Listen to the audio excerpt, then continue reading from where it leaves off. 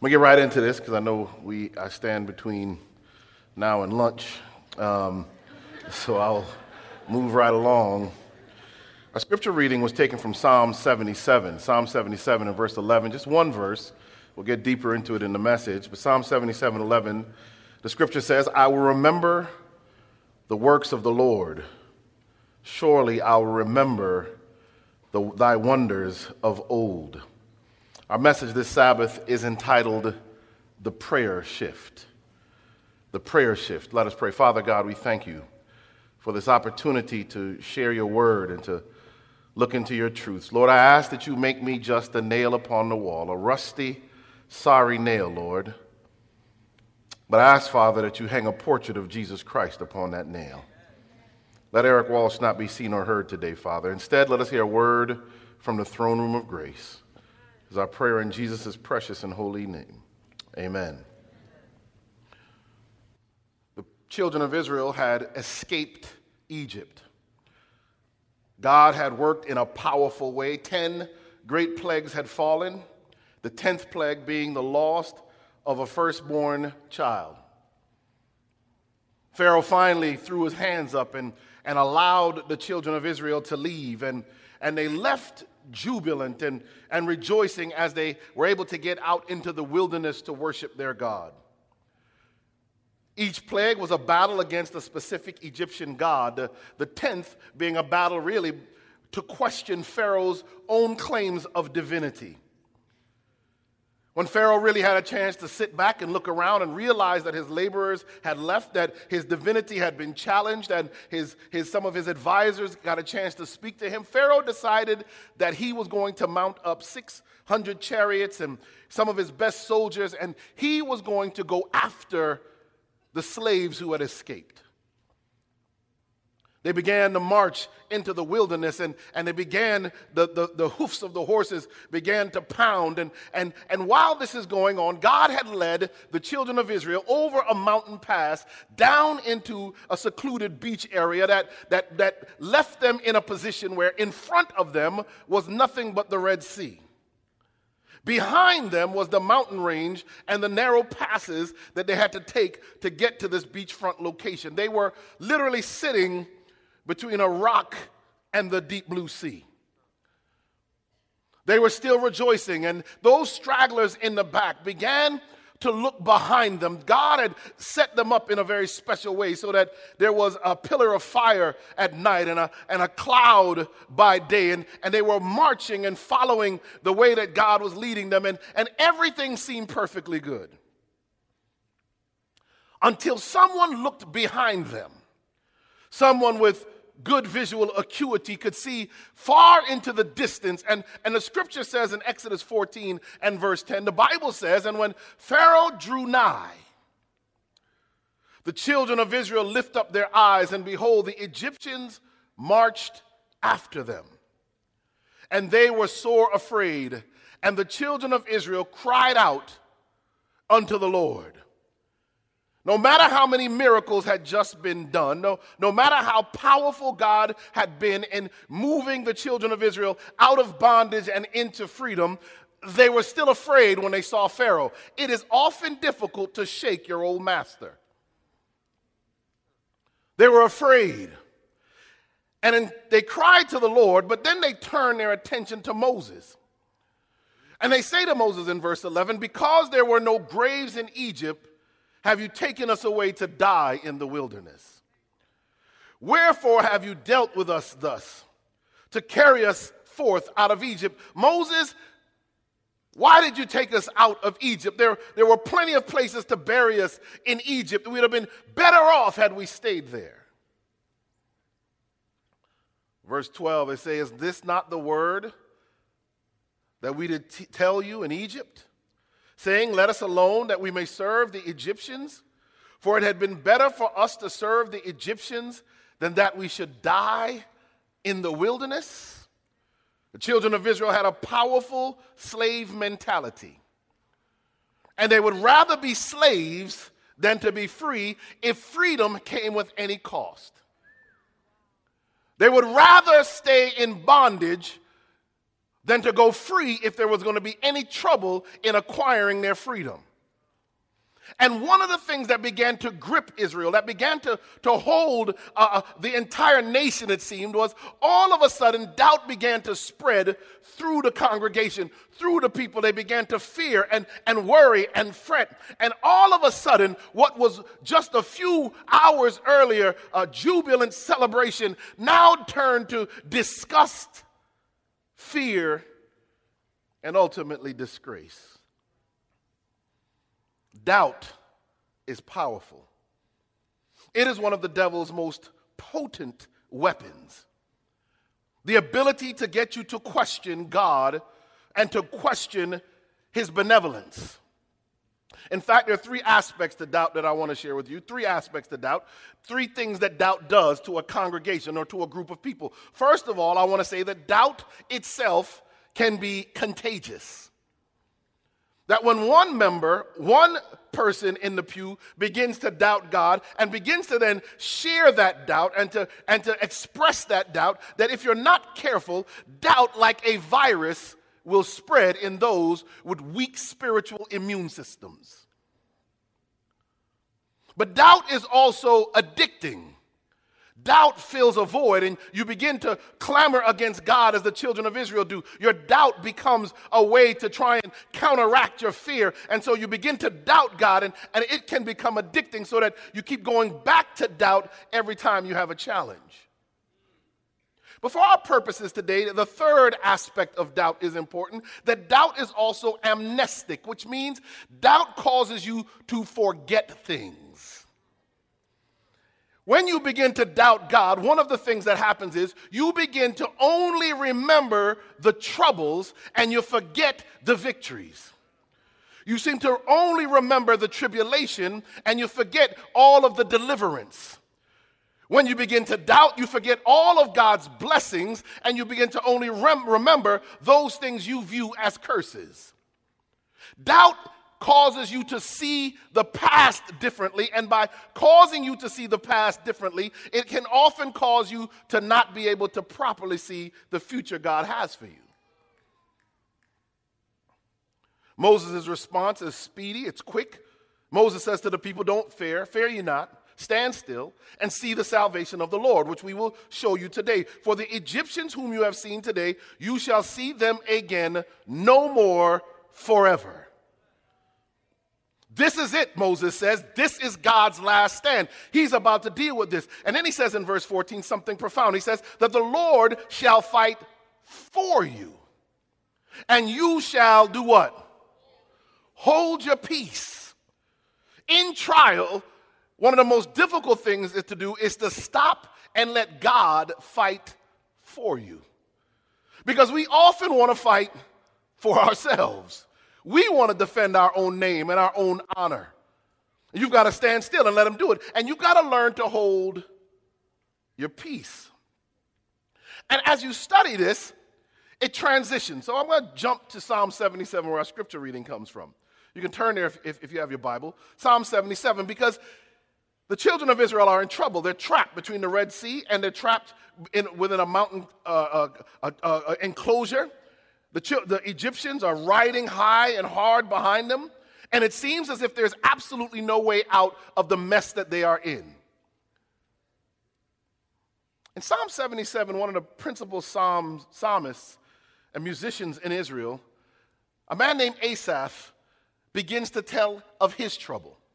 And I want to give you the Psalms. You see, I've been through some troubles, and I've learned that there is power in the book of Psalms. I have learned that the great medicine for persecution is in the book of the Psalms.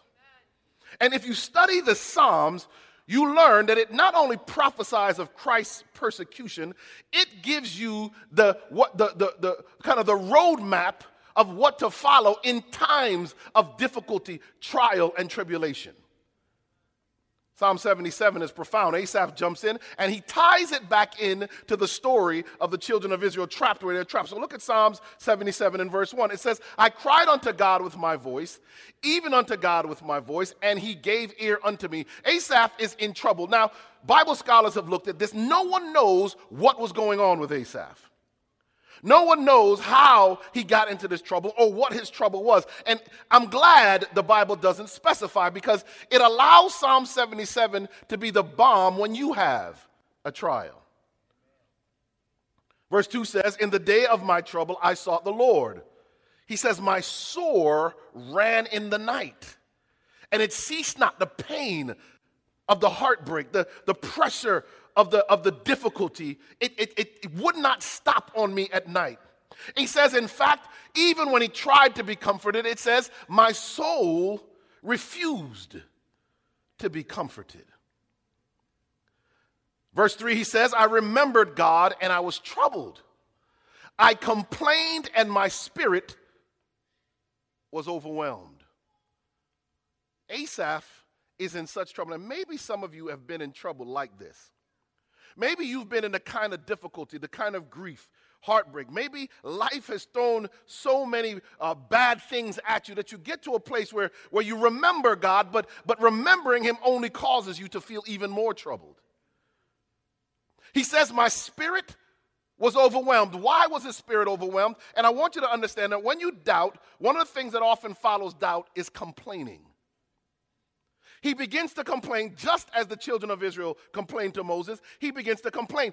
And how many of us, our prayers are more a litany of complaints rather than a statement of praise?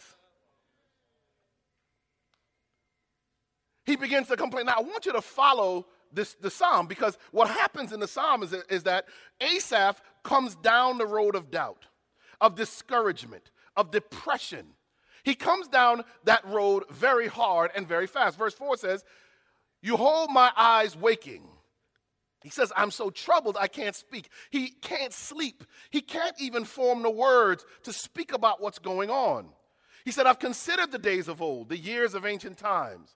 I call to remembrance my song in the night. I commune with mine own heart, and my spirit made diligent search. He says, I can remember better times. I remember singing your praises, but I'm searching, and I'm not finding that place again.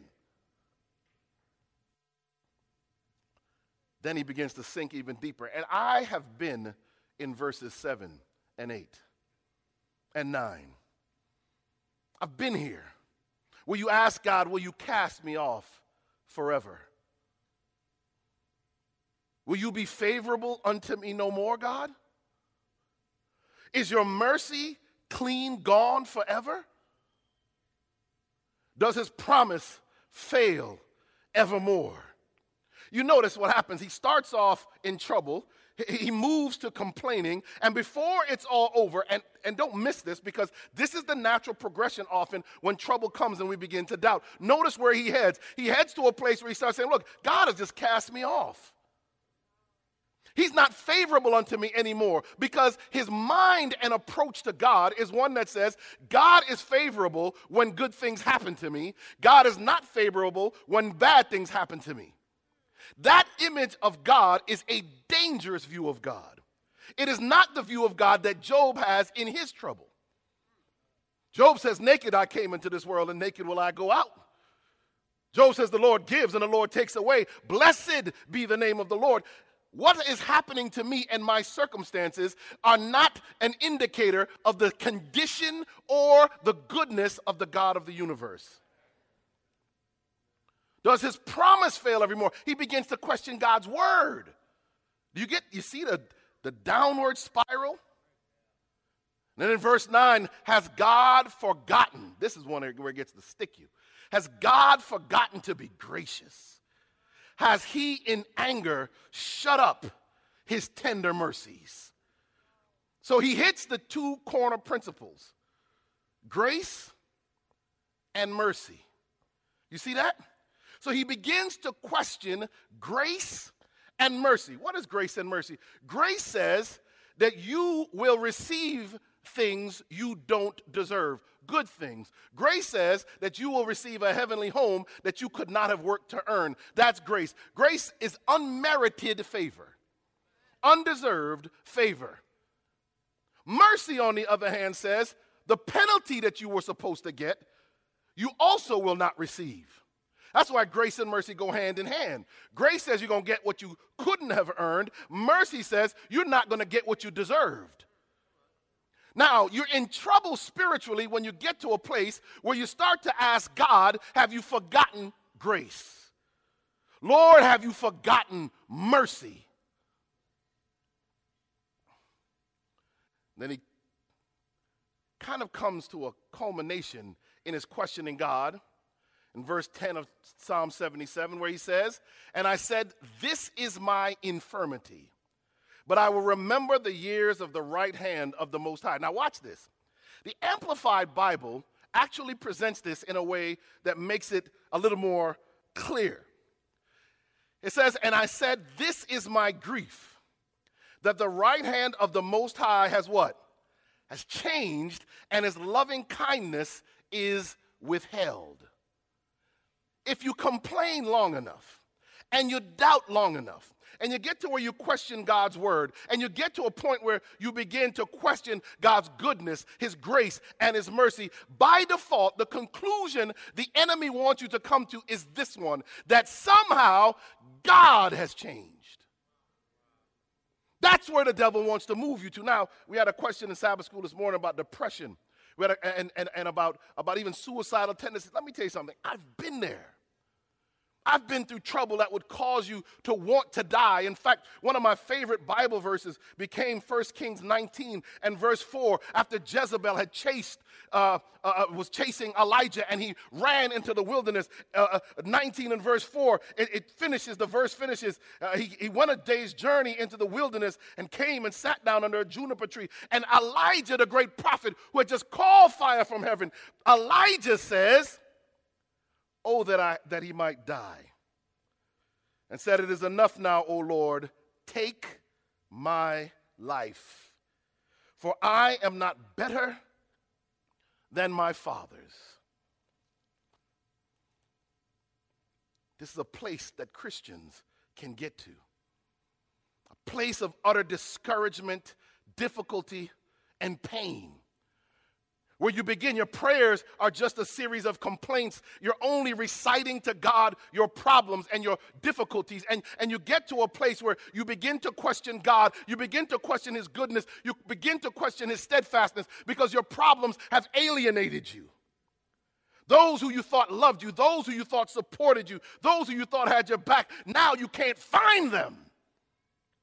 Those that you worked for and you served, even they begin to disappear, and you're left alone with God, and you look around and you question God, are you just, God? Are you fair? But once we begin to believe that God is not trustworthy, that he can go back on his word, that he can change, we begin to drift into utter darkness. Asaph, in his trouble, changes the very nature and direction of his prayer. And the sermon really today is about this prayer shift that Asaph does in Psalm 77. It is about him using what God had done for Israel as a bulwark and a standard to hold him up in his time of trial. This prayer shift holds a key to dealing with doubt. It is a secret to successful prayer and power in time of trial. So what is the prayer shift? Let's look at it. The first thing, number one, is this. Focus on who God is by focusing on what he has done. The prayer shift says, I'm not going to pray my problems. I'm going to pray my praise. Don't miss this. Don't miss this. It's powerful. Don't miss this. You see, God inhabits the praise of his people.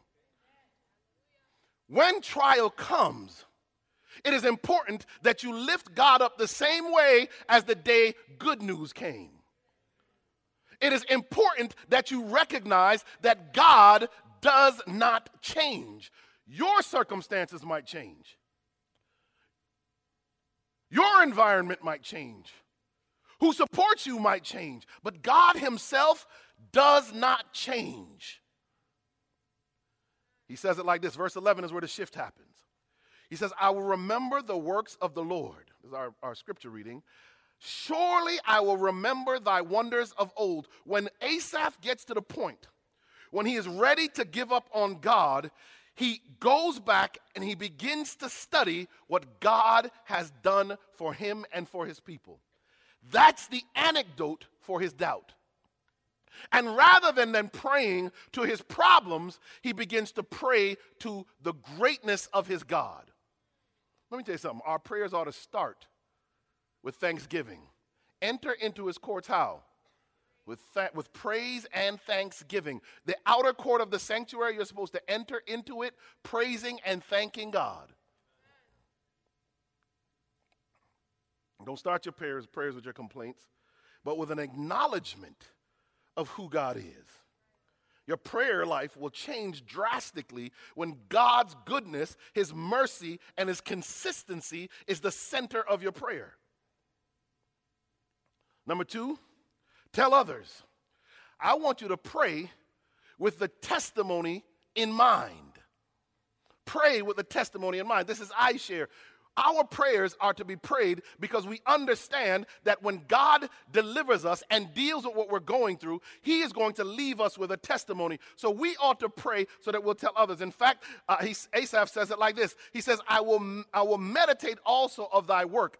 He's going to focus on what God has done, he says, and then I'm going to talk of your doings.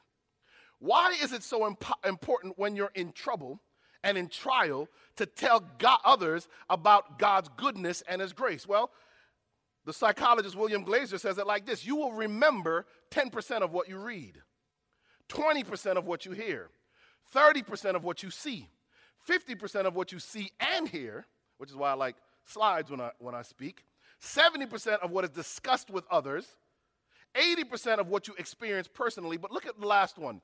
You will remember 95% of what you teach someone else.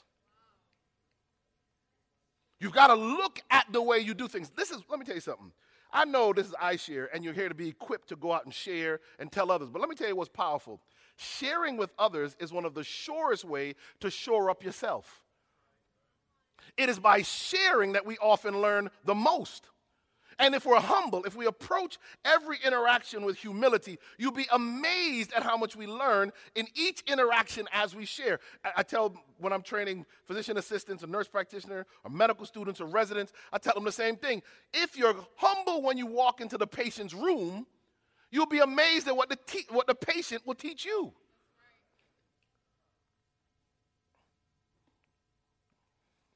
The third thing, I want you to question everything in your trials except God. You can question everything in your trials but God. Look at what it says here. Verse 13 says it profoundly. It says Psalm 77:13. You hear these in seminars, but here it is in practical application. Thy way, O God, is where? Is in the sanctuary. Who is so great a God as our God?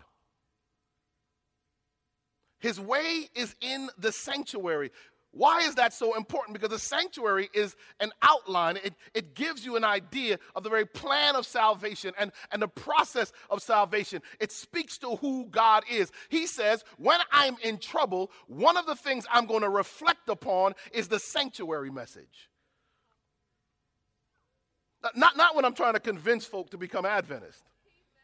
When I'm in trouble, I'm going to go back and I'm going to study the sanctuary message, because the sanctuary message will give me a refreshed understanding of God's grace and his mercy, two of the things the devil is trying hard to rip from me in my trial. He says, you are the God that does wonders. You have declared your strength among the people.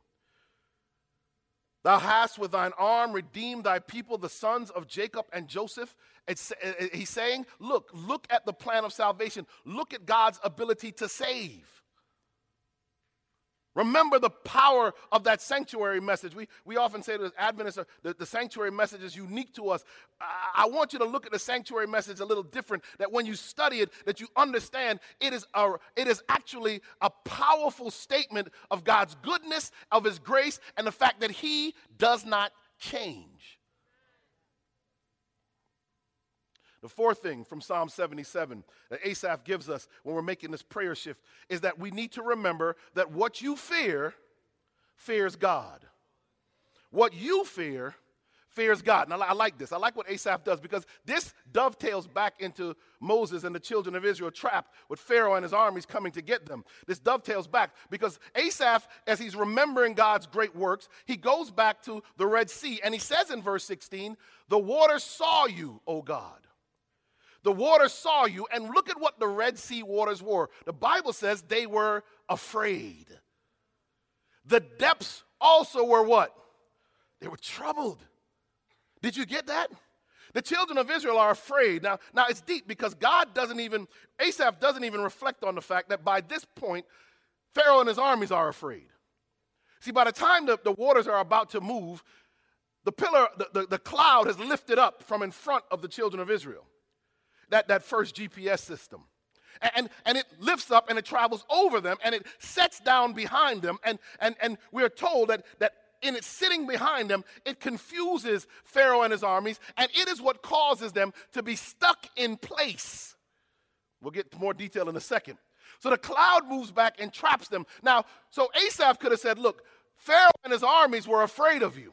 But Pharaoh and his armies are human. We all understand that they are capable of fear. So what does Asaph does to make the point that what you fears God? He speaks to the inanimate. Water itself is afraid of God. If God has control over the quote-unquote emotions of the elements in this world, what are we so afraid of? It's the same thing when Jesus was on the boat and a storm came and Jesus is in the hind part of the boat sleeping. And the storm comes and the Bible says the boat fills up with water. The disciples are panicked and they run to the back of the boat and they shake Jesus and they say, wake up, don't you care? We're about to die. So, you guys have so little faith. Stretches, yawns, feet wet from the water in the boat. He goes to the middle of the boat, stands up, and he says, peace, be still. And the Bible says there was a great calm, inferring that it was more calm after the storm than it was before the storm. Oh, y'all missed that, see? Went over your head. He takes you into the storm because when you go into the storm and you wake Jesus up in your storm, he makes your life more calm post-storm than it was pre-storm. And the disciples say, what kind of a man is this that even the wind and the waves obey him? Well, the answer is back in Psalm 77, because the water and the wind fear God.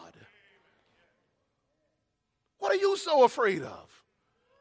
You serve a God who speaks and the elements must stand at attention. The hydrogen and iron atoms and molecules that form water must stand at attention when he speaks. The wind has to stop. Earthquakes can be silenced at a word from God. What are you so afraid of? But he goes into more detail. The waters saw you, O God. The waters saw you. They were afraid. The depths also were troubled. The clouds poured out water on Pharaoh now. The sky sent out a sound. Your arrows also went abroad. The lightning and the thunder began to attack Pharaoh and his army. The voice of their thunder was in the heaven. The lightnings lighted the world. The earth trembled and it shook. Pharaoh and his armies, not understanding who God is, thought they could chase God's children and destroy them. I'm here to submit to you that when you chase God's children, God will defend his children. The fifth part of the prayer shift is this one. Faith grows when there are no footprints. Faith grows when there are no footprints. Faith grows when there are no footprints. Verse 19 says, thy way is in the sea, meaning that the path that God made was through the Red Sea. This path within the great waters. But look at the last part of that verse. And thy footsteps are not known. Now watch this. Don't miss this. You got to get this. They didn't know where God was leading them when they were following the cloud. when they were leaving Egypt and they were going. They didn't know where they were heading. His footsteps were not known. God was leading them somewhere. I'll come back to what Ellen White says on this in a second. He was leading them somewhere. Let me tell you something. Your faith grows when you have to actually step where you can't see where your foot's going. Your faith grows when God allows turbulence to hit your life. When the death of a loved one who you leaned on happens, and you wonder, how am I going to make it after the death of this loved one? And you can't see which way to go. I challenge you that God has footsteps that you can't see. All you have to do is ask him to place one foot in front of the other, one foot at a time, and you will follow him where he's leading you. But if God showed you, if the path just lit up in front of you exactly where to walk, it would take no faith. It would take no faith if God always told you exactly how everything was going to work out. So God allows us to sit in a place of uncertainty so that he can show us where he wants us to go. The sixth one out of 7 is this one. God's purpose is bigger than your problem. God's purpose is bigger than your problems. We go back to Exodus 14 so that Moses can break this thing down. It said, and the Lord said, or God's going to break it down to Moses. And the Lord said unto Moses, why are you crying unto me? Speak to the children of Israel that they do what? Go forward. But lift up your rod and stretch out your hand over the sea and divide it, and the children of Israel shall go on dry ground through the midst of the sea. So while you're clamoring, crying, and complaining, God already has the exit route plan mapped out. The Red Sea was always the bridge they were going to take to the promised land. Even when they couldn't see it because the waters were rough and they were moving and they couldn't see what was happening, it was already taken care of. God actually said, like, come on, Moses, chill out, man. All this talking is just slowing down the process. Lift up your rod, hold it over the water, and guess what? The water will obey and it will split. And you won't go across on muddy ground. You're going to go across on what? The miracle isn't just in the water separating. Their sandals never got damp. Like the 3 Hebrew boys in the fiery furnace didn't even smell like smoke. They went through on a dry highway. It says in verse 17 of Exodus 14, he says, and behold, I will harden the hearts of the Egyptians, and they shall follow them. And look at the purpose of the problem that they're in. Here's the purpose. And they shall follow them, and I will get me honor upon Pharaoh, and upon all his host, upon his chariots, and upon his horsemen. And the Egyptians shall know that I am the Lord, when I have gotten me honor upon Pharaoh, upon his chariots, and upon his horsemen. Why did this story play out the way it did? So that the entire known world and beyond would know that the only God in the universe that deserves honor is the God of Israel. You see, because Pharaoh got honor before that. He was a superpower in the time. He was the divine leader of the great empire that was Egypt. God says, listen, I led you this way on purpose. While you're complaining, I've got to deal with a great controversy. And I've got to begin the process of globally breaking down the hold that paganism and disbelief has on the world. And because Pharaoh refused to accept with all the evidence given him that I am God, he will be used to give me honor despite himself. Spirit of prophecy says it like this. God in his providence brought the Hebrews into the mountain fastness before the sea, that he might manifest his power in their deliverance and signally humble the pride of their oppressors. He might have saved them in any other way, but he chose this method in order to test their faith and strengthen their trust in him. On the one hand, God allows us into trouble for 2 reasons. One, when we come out the other side of it, he gets the honor.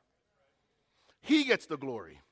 We have a testimony that we can share that says, I was in the valley of death and I wanted to give up, but the God of the universe showed up in my Red Sea experience and delivered me from Pharaoh. But he also allows us to get into that situation so that we will trust him, so that we'll understand it may not always make sense to us the direction that we're going, but he's got a plan for your life. And even when it leads you into dire straits, that's the etymology of the Hebrew word for trouble, kind of has the connotation of being squeezed in. So when you're in those dire straits, God is beginning to develop you to be able to deal with greater trouble in the future. Every time we go through trial, our spiritual muscles grow. You know when you go to the gym and you lift weights, you have micro tears in your muscles. When you lift weights, you do resistance training, the muscles get microscopic tears in the muscles. And the way God, we're fearfully and wonderfully made. So the way God repairs the muscle, he doesn't allow the muscle to come back together like this. He leaves the space in the muscle and fills in new muscle from the bottom up. You get that? So every time you face resistance, every time your muscles are tested, your body signals to grow new muscle by the very damage the trial gave you. It's the same way with faith. You see, every time we go through a trial, and I've been through some dark, deep trials, but every time you go through the trial and you push back in the name and power of Jesus Christ, the faith muscle, that spiritual muscle, it grows and it grows because you're pushing back. And God doesn't take your faith that's been hurt like it has been in Psalm 77, 1 through 10. He takes it and he leaves a space and you get a new, stronger faith so that you're ready for the next trial. The last thing about the prayer shift is this one. Number 7 says, the Lord is still our shepherd. He's still our shepherd. And why a shepherd? Because sheep have a few interesting characteristics. Why do we need a shepherd? Because sheep are dumb. They're clean, but they're not very bright. Pigs are unclean, but they're a lot more intelligent, actually. So sheep aren't very bright. So one of the reasons you need a shepherd is because we are each spiritually dim. Well, I'll put it that way. But the second thing is sheep have no natural defense system. They have no big horns. They have no sharp teeth. They have no claws. They can't come together 4 or 5 sheep and beat up a wolf. Actually, it flies in the face of evolution, you really think about it. They've never evolved, if you believe in evolution, they've never evolved the defense system, so how could they have survived? They survived because of the symbiotic relationship between shepherd and sheep. Oh, y'all missing this thing. Don't miss this thing. You see, it's a good thing to be a sheep as long as you got a shepherd. And as long as you got a shepherd, you're a safe sheep. Says, my sheep hear my voice, and they follow me. The Lord is still your shepherd. In fact, the last verse of Psalm 77 says it like this. Thou leadest thy people like a flock by the hand of Moses and Aaron. He's still a shepherd. Each pastor, each spiritual leader is God's co-shepherd, leading each congregation. Wrap it up with a couple more quotes from patriarchs and prophets. She says, the great lesson here taught is for all time. Often the Christian life is beset by dangers, and duty seems hard to perform. The imagination pictures impending ruin before and bondage or death behind. Yet the voice of God speaks clearly, go forward. We should obey this command even though our eyes cannot penetrate the darkness and we feel cold waves about our feet. She says the obstacles that hinder our progress will never disappear before a halting, doubting spirit. Don't miss this. Those who defer obedience till every shadow of uncertainty disappears and there remains no risk of failure or defeat will never obey at all. Never. She says, unbelief whispers, let us wait till the obstructions are removed and we can see our way clearly. But faith courageously urges an advance, hoping all things, believing all things. So I want to challenge you today to make the prayer shift. Change the way you look at God and look at the purpose he has for your life. Change the way you see things. Don't look at the obstacles and the challenges and the problems. Look at an unchanging, unflinching, unwavering God who is good no matter what your circumstances are. His benevolence is not arbitrary. It's not negotiable. It's not arguable. Even in your darkest hour and my darkest hour, he is a just and good God. Which means that when he gives you dangerous territory to cover, when he sends you out by yourself and it is as if the entire world would devour you, you just got to trust him. You can't see the footprints, but you got to follow the voice. And you got to step where you don't see soil sometimes. You've got to take a leap of faith sometimes, because if you aren't willing to step out on faith, what the great things that God has for you, you will never realize. I saw this just a few weeks ago when I was seeing a patient. He was hooked up to oxygen, terminal lung disease from smoking and drugging and alcohol. He was there with his faithful wife who was by his side and just supporting him in this dark hour that he was in.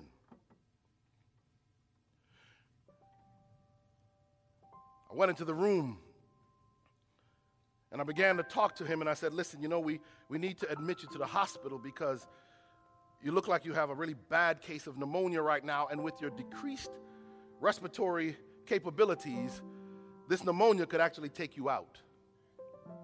The man looked at me and he said, that's okay, doc. I want to die. I'm okay dying. And I said, what about your wife? What about your children? What about everything else going on in your life? He said, I don't care. And he kind of used an inappropriate word and he said, I don't care. I'm ready to die. Look at my condition. I said, no, listen, this isn't a life-ending situation. We can treat you. He said, let me just go home. I don't want anything. I looked over at his wife and she dropped her head and I could see the pain she was having. I asked God, how do I share right now? What do I say to this man who's right? No matter what we do, he doesn't have a whole lot longer to live. And I asked a question I ask many patients in such a situation. I go out on a limb. I know sometimes you're not supposed to say some of these things, but I had to say it. I said, sir, are you a believer? His wife jumps in and says, he's not only a believer, he's a pastor. I said, you're a pastor, but you want to die. And he kind of calms back down a little, and then he gets angry again, and he says, listen, look at me.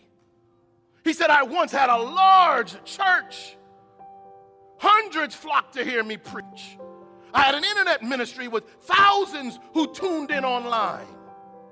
Look at my condition. Look at my situation. I'm broken. This is what serving God got me. His wife kind of looked at him sideways for a second, and he drew back and he said, well, I did slip away for a while. And in those years away from God, I used drugs, alcohol, picked back up my smoking habit, and one of the drugs he used was very damaging to the lungs, and that's why he was in this critical situation. He said, I know, he said, but I give up. He said, I know where I'll wind up if I die. And in my mind, I'm saying, brother, but don't be so sure if you questioning God like this, where you going to wind up? But I didn't say that out loud, for the record. And I said, what is it that is troubling you so much? He said, I've lost so much. He wanted back the glory days in the pulpit with the hundreds of people listening. He wanted back that elevated position that he thought he'd lost for sure. How could he, in that broken state with oxygen in his nose, how could he stand before the people of God and tell them that God is good when his situation was so bad? I said, let me tell you something. I said, one, there are things you can do to improve your health from just the way you eat and live that will actually add years to your life even now. Some of your diseases can be reversed. And I started to explain to him from Scripture, starting in Genesis and going through the advantages of a plant-based diet and some other things. And he stopped me. He said, are you a Seventh-day Adventist? Sheepishly, I said, yes, sir, I am. He said, my wife was raised Seventh-day Adventist, and I was raised Seventh-day Baptist. He says, do you listen to Doug Batchelor? I said, stop trying to change the subject, sir. Let's go back to what we're supposed to be dealing with here.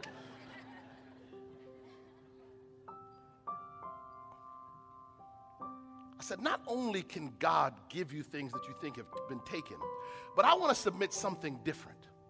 I want to submit that even if you can't stand in a pulpit and preach right now, that you can still go online with the oxygen in your nose, the nasal cannula, and the oxygen tank by the side of your chair. And you can go online and tell people that no matter how bad life is for you, God is still good.